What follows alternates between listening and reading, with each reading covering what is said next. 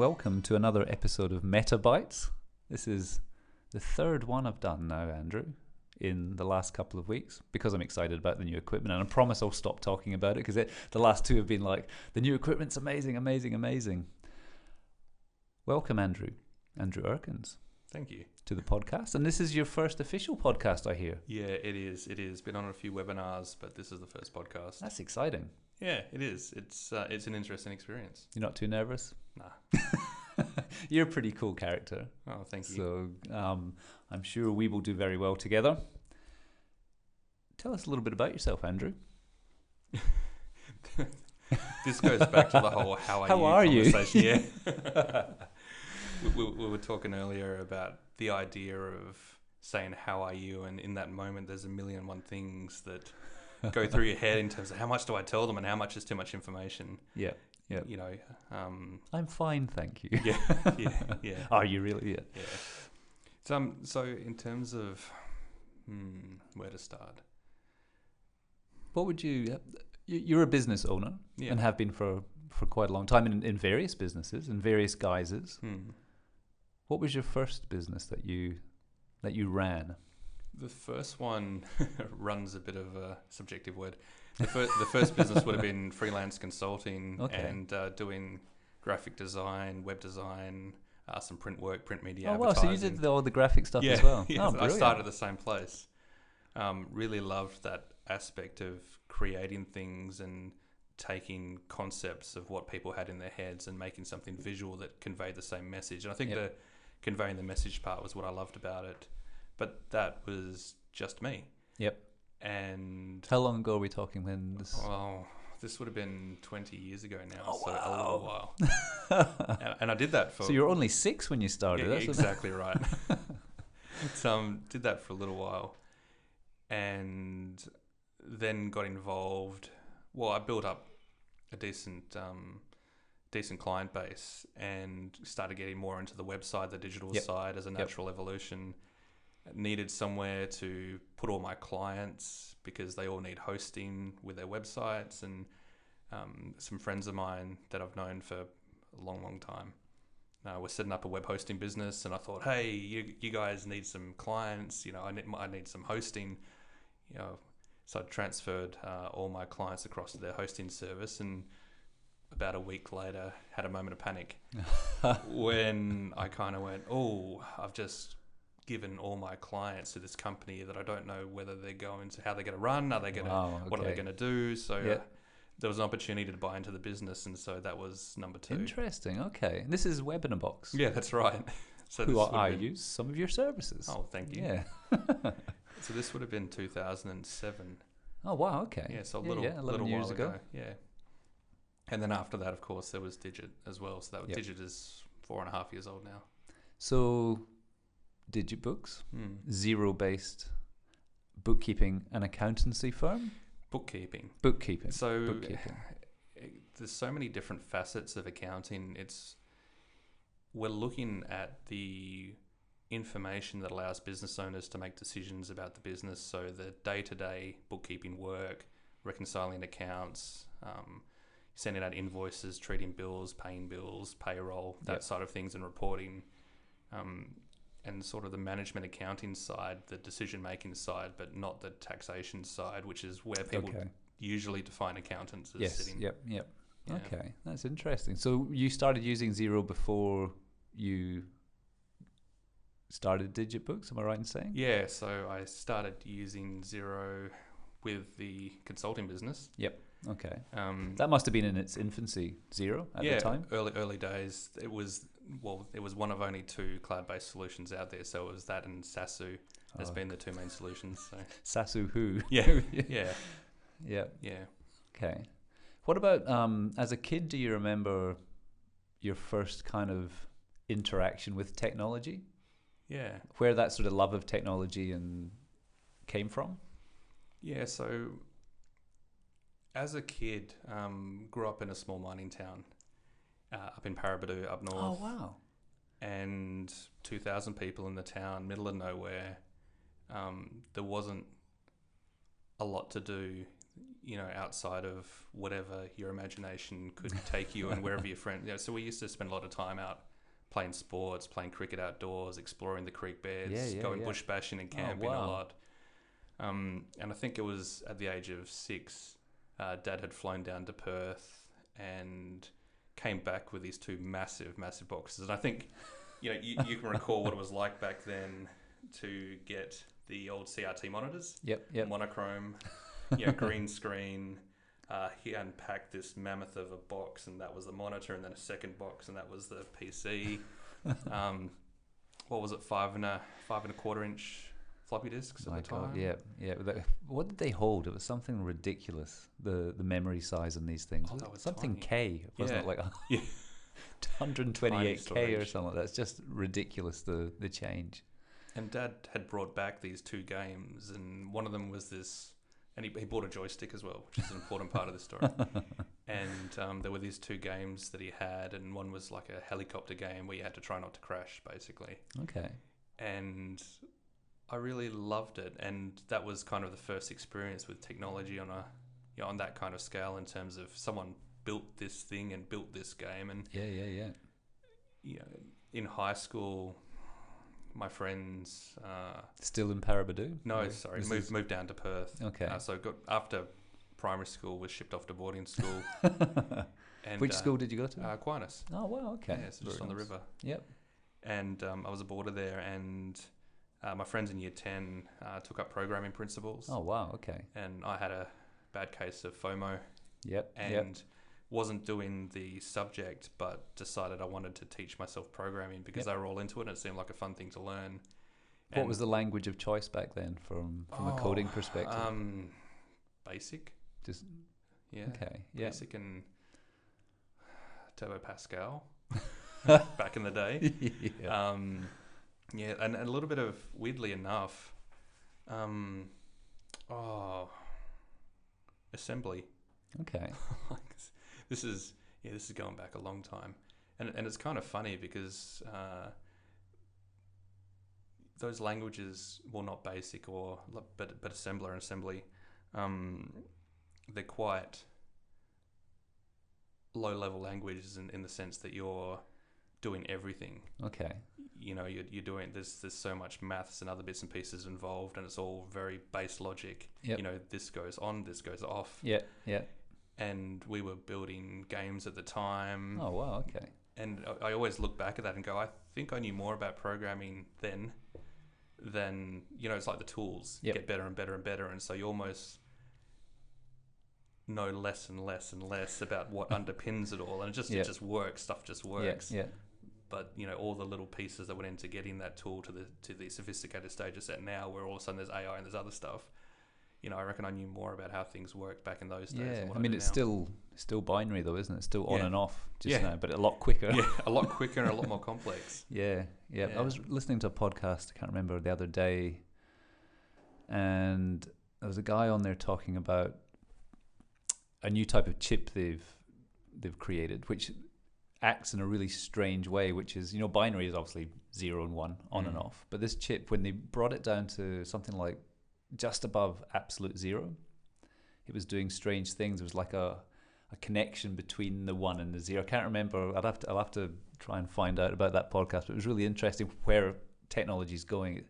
The binary part of it is still there, but it's disappearing, which is interesting.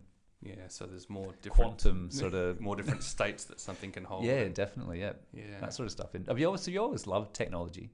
Yeah. What about the creative side then? Because you said you started doing sort of graphic design and printing. Had you always been a creative soul at heart? Yeah, the two always went hand in hand. Again, primary school, used to love to draw, create stuff, always. Yep. And especially growing up in a small mining town where there's not much to do, your imagination and your creativity is what gets you through.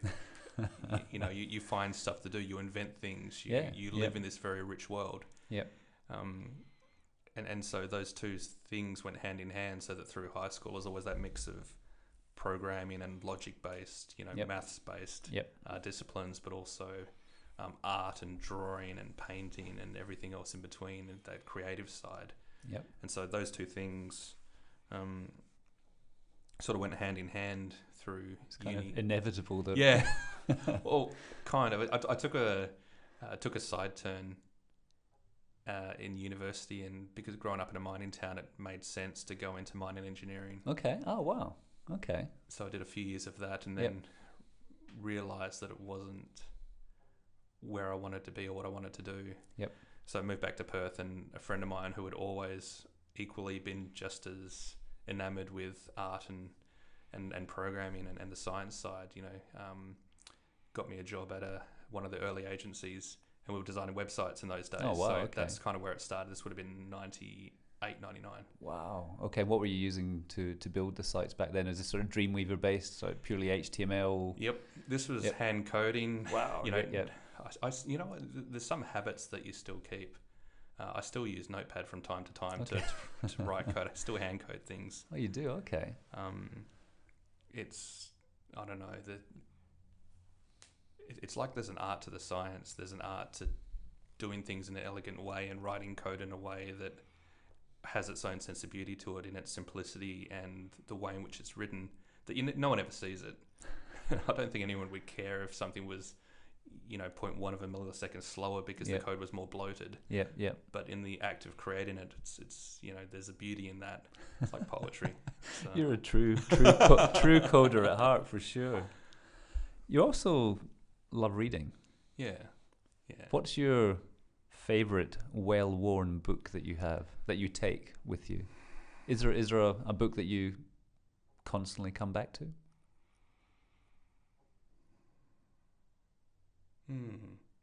I wouldn't say there's one that I constantly come back to. There's always... What I really like is being exposed to a lot of different ideas. Yep. And so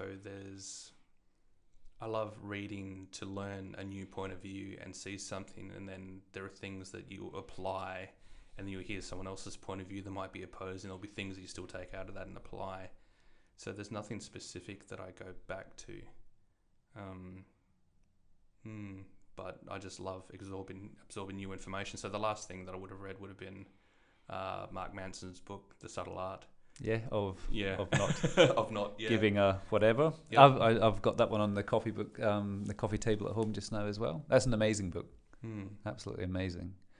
I've got a question that I've asked everybody that's been on the podcast so far, and it's a more business related question, obviously. If you were starting a new business, whatever that would be, and you only had $10,000 in the bank, what would you spend it on?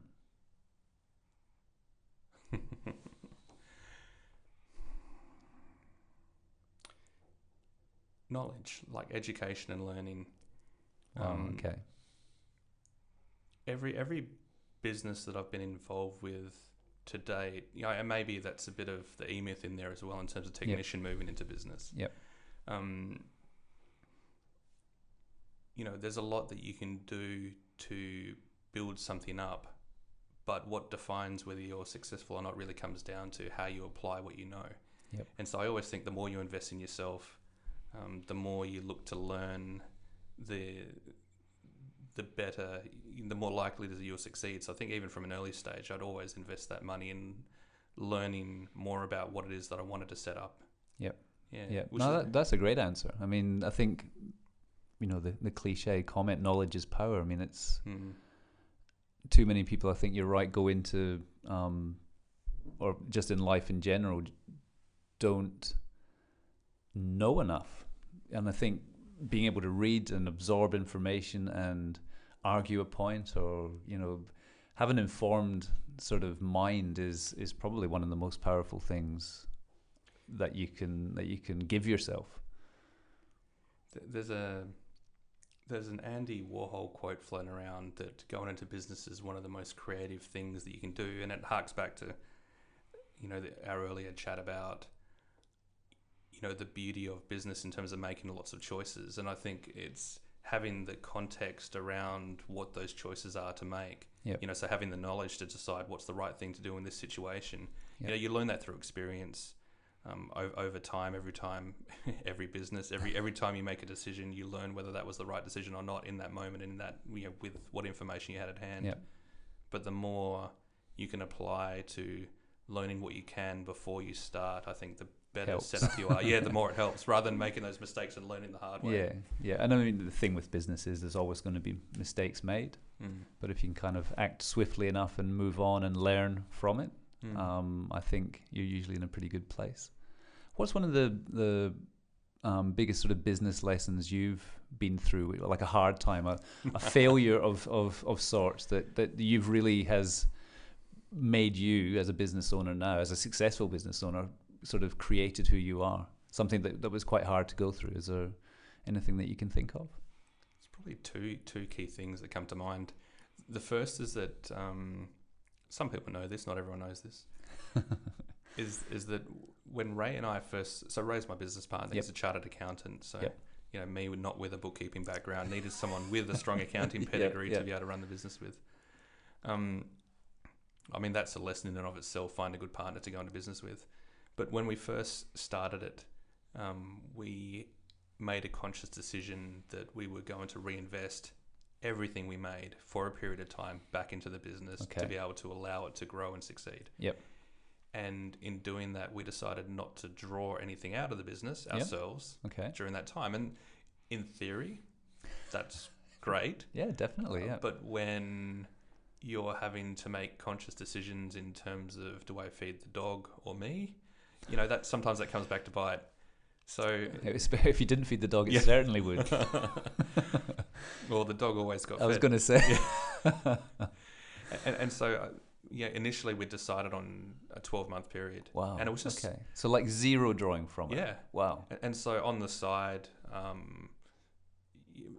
on the side, I was still doing consulting work to be able to fill the gaps, pay the mortgage and do everything else.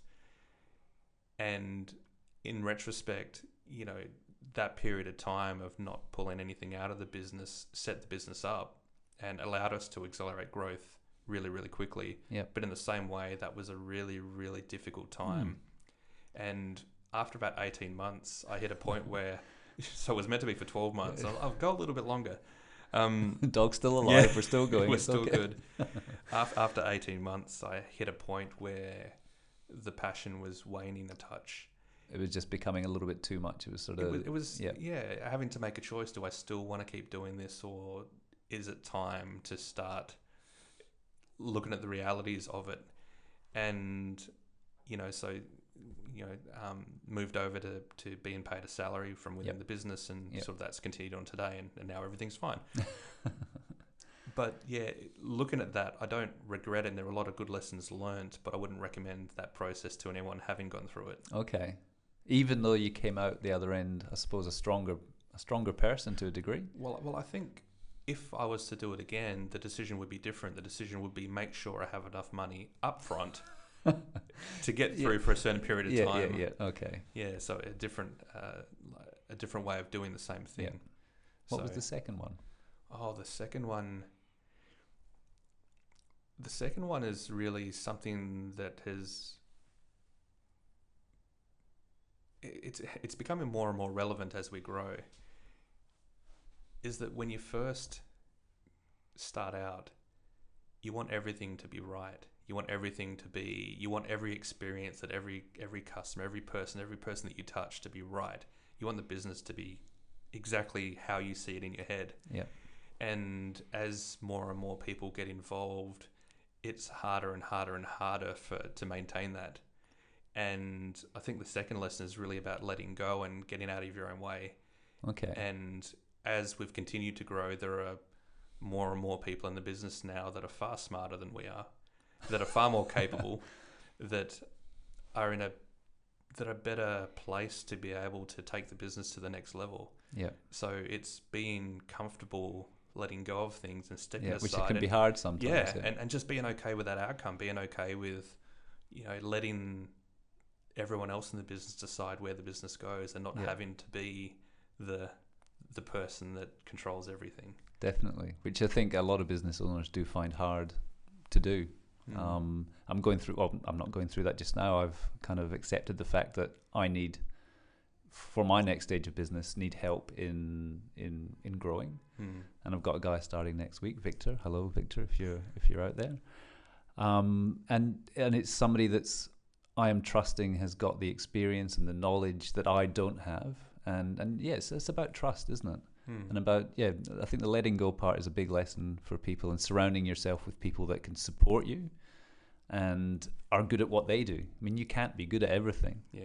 even though we like to think we are. But I think it's really good that you've got and I'm in a similar boat, got a good idea about a lot of the things. But you let somebody do that part. You let go of that part, even though you've got the knowledge behind it and you know the strategies, the sort of the workings of it. But some people have obviously better skills in things than you do. I think that's the balance, is knowing enough to know if everything's still okay, but being able to let go and allow other people to step into that gap and take things forward. Yeah, it's definitely a trust thing, isn't it? Yeah. So, yeah, it's what's that old saying? If you trust something, you should let it go. That's if you love something, you should let it go. I can't remember the exact quote, but just along those same lines, it's hard to let go of something that you've built and is so close to your heart that all you want is for this vision to be real. But then in order to allow it to grow and evolve, you have to. Yeah. And you get to a different level of sort of, because you're enabling other people to have a say in it and to be part of it as well. So you're sort of you're growing the kind of love, aren't you? Yeah. By helping people, by bringing people in and letting them be who they are. So we had a really good chat with the team last year, and it was a bit of a philosophical change in the business. And Leah and I sat down with everyone and said that, well, where we see our roles in the business is really just as shepherds. We want you guys to decide where you want the business to go and to decide where you want to take it into new markets, into new areas, across states, into new services. You guys decide where you want to take the business, because this is as much your business as ours. Yeah. And I guess it's always more important for the people that are there with you on the journey to feel like they're also achieving their own dreams. Of course. And finding a way for, the business is just a vehicle, right, for all of us on this journey. So, if everyone's going in the direction that they want to go in, well, then it's going to be an interesting journey. That's amazing. And we're just happy to see where it ends up. That's great. That's great. From a technological point of view, Xero. I mean, you obviously, that is your focus with the business. Xero is the platform you use for bookkeeping, obviously. Xero only, which is amazing. And you have won awards. Yeah. Was it last year or the year before? It would have been the year before, yeah. From the best. Was it the top Xero bookkeeping firm in Australia? Am I right in saying? Yeah, so at the Australian Accounting Awards, we've won the Australian Bookkeeping Firm of the Year, and then we also won Xero's Bookkeeping Partner of the Year for Australia as well. In an 18-month period, we did fairly well, which is nice. It is nice, but it doesn't obviously define who you are. I think what you were talking about before defines who you are with the kind of vision and how you're enabling the team and the business to grow. Well, that's the only thing that matters, and the awards are nice, but it's a little bit of they're a side, they're a consequence of what you focus on and what you care about, and not the be all and end all. Yeah, and the digital marketing ad agency level, they love their awards as well. Everybody loves a good award, but what does it really mean? I mean, if things aren't really working or people aren't happy in the business, it means absolutely nothing. And clients, especially if your clients aren't happy. What's happening with Xero then? Is there any big changes on the horizon that you do, like inside secrets that you know about Xero? Because I've been using Xero for a long time as well, probably 7 years, I think, quite a long time. Early days, yeah. As a sole trader, and now I'm going up a level now into payroll. But what's coming up? Any news you can tell us? Yeah, I mean, it's no secret. They've been talking about this for a while, but they're pushing to AI. And so would have been about a year ago, maybe a bit longer, where they started using machine learning to be able to start making recommendations on line items and invoices. Wow. And the next logical step is applying that AI and machine learning to reconciling accounts. So there's a lot of predictive stuff they do at the moment. We think that this particular type of expense that you've seen probably belongs here. Do you agree? Kind of stuff.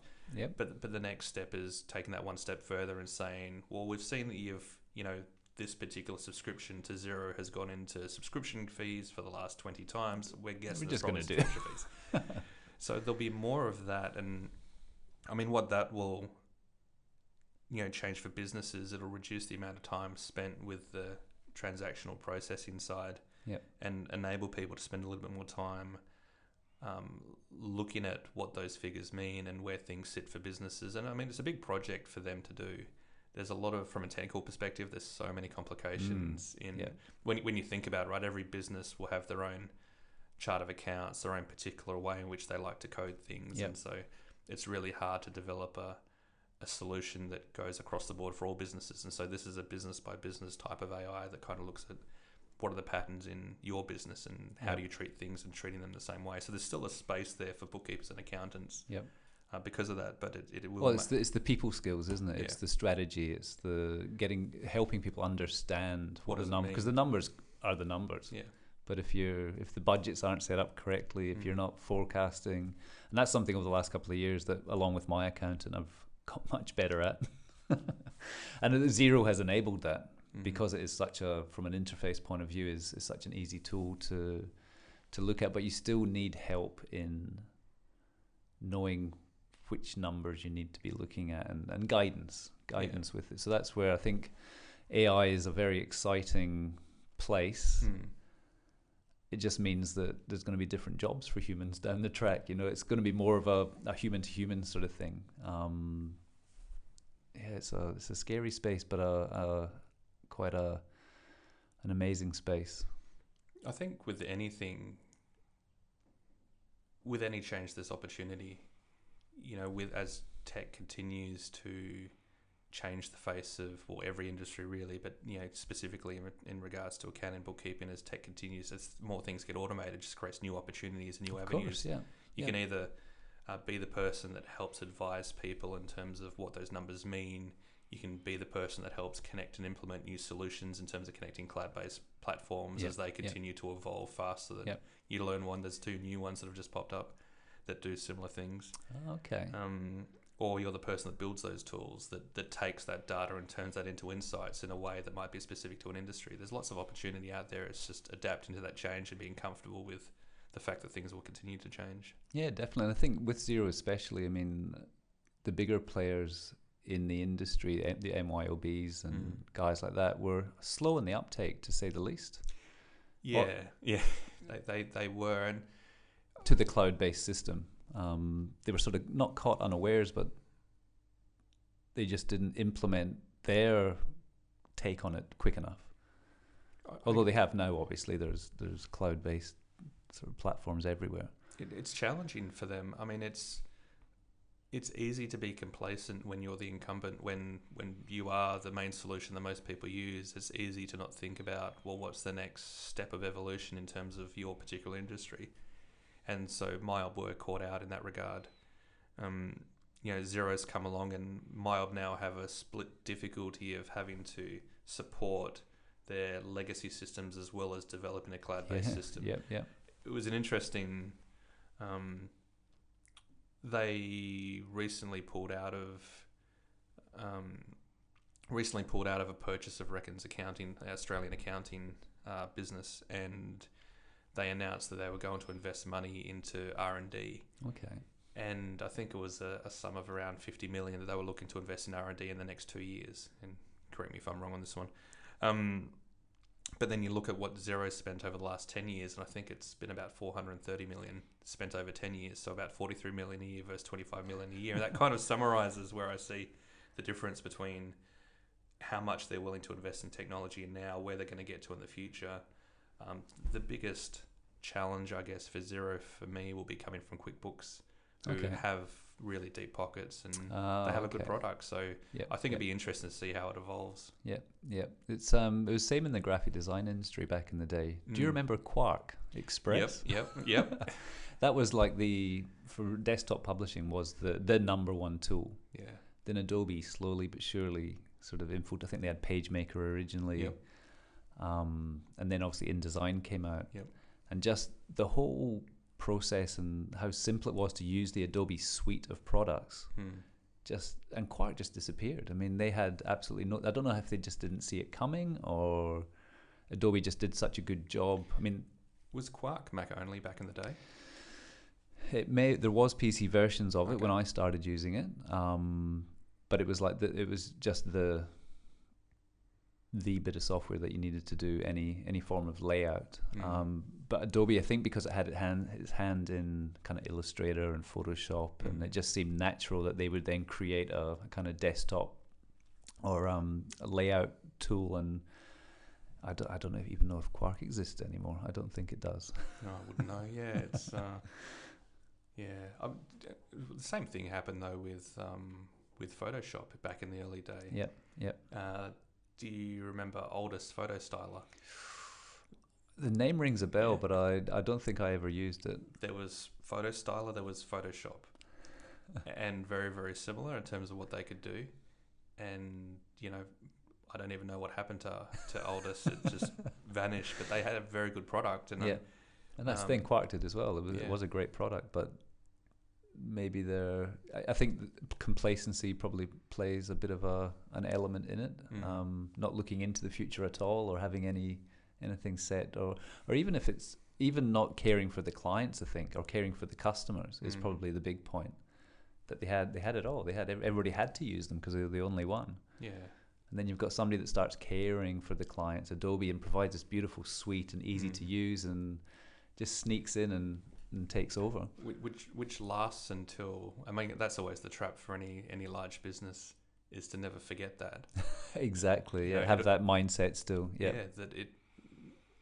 Yeah. I mean, there'll be other businesses. It's like in the web industry. The large web firms come and go in terms of, the guys that come in dominate the market for a period of time. At some stage, unless they continue looking after the businesses that they serve, at some point someone else will come along that looks after them for them, and that, whatever industry you're in, that'll keep happening. Yeah, and that's, I mean, we were chatting for an hour or so before the podcast, and we talked about that. It's about care for the client. I mean, that's ultimately what businesses are there for. Obviously there's the element of you're there to make money as well. We're not hiding that fact, but the only way you can do that is through absolute care and transparency with your customer base. Not take them for granted at all. We're talking about just like popping into clients and just saying hello and being human to people. It's, people talk about B2B all the time. It's not B2B at all. It's person to person at every stage, I think. Yeah, definitely the case. It's it's one of the risks with Xero that I see as well. Okay. In terms of, as they continue to grow, it will be interesting to see how they address that problem, because it's a new problem to them as a growing business that has a large subscriber base. How to continually engage, and so they've just recently announced a head of community whose core role is to tackle that. Wow. Okay. And so it'll be really interesting to see what happens over the next few years in terms of how well they can maintain that connection, or whether there's going to be another accounting-based piece of software that that speaks to people. Oh, definitely. We talked briefly about Photoshop before, and I want to go into photography a little bit, because you are a bit of a keen photographer. Am I right in saying? Keen amateur, yeah. Keen amateur photographer. Yeah. And I mean, obviously, this comes from your creative genes, but it's something you love to do, yeah. It's a really good escape. I guess two aspects of it. It's there's something beautiful about being able to capture a moment or a scene or something at a point in time and be able to share that and remember that moment. And so photography, I love for that reason, being able to, and especially landscape photography, being able to sit on a cliff somewhere and just watch the sunset and capture that sunset. I think there's something beautiful in that.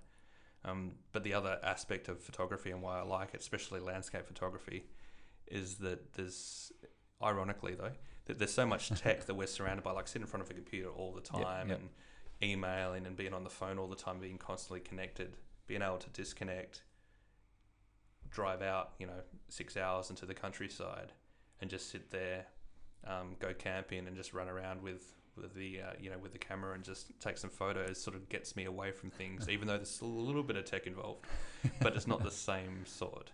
Switch your phone off, just Yeah. disappear for a little bit. I think everybody needs to do that every now and again. The irony though is it's still a camera and a drone, but So you still love the tech stuff. Just a little bit. There's a little bit of tech still in there, but being able to get away and just be in that moment. Yep. Is that your sort of form of meditation to a degree? Yeah. Sort of just getting away and doing that. Packing the swag and picking a direction and driving and seeing where I end up. Yeah. Excellent. Well, Andrew, thank you very much for coming in for a chat. No, thanks for having me. Got some good stuff, I think, from the chat. And where can people, if they do want to connect or find out more about you or say hello, where's the best place for them to connect with you? Either through our website, digibooks.com.au, or just by email, just andrew@digibooks.com.au, or people can find us on Instagram or Twitter and 1,000,001 other social media channels. So you can find us. Excellent. Well, thank you very much, and I'm sure you probably need to get home to feed the dog. Yeah, hopefully it hasn't been neglected too much. Thank you. Thanks very much.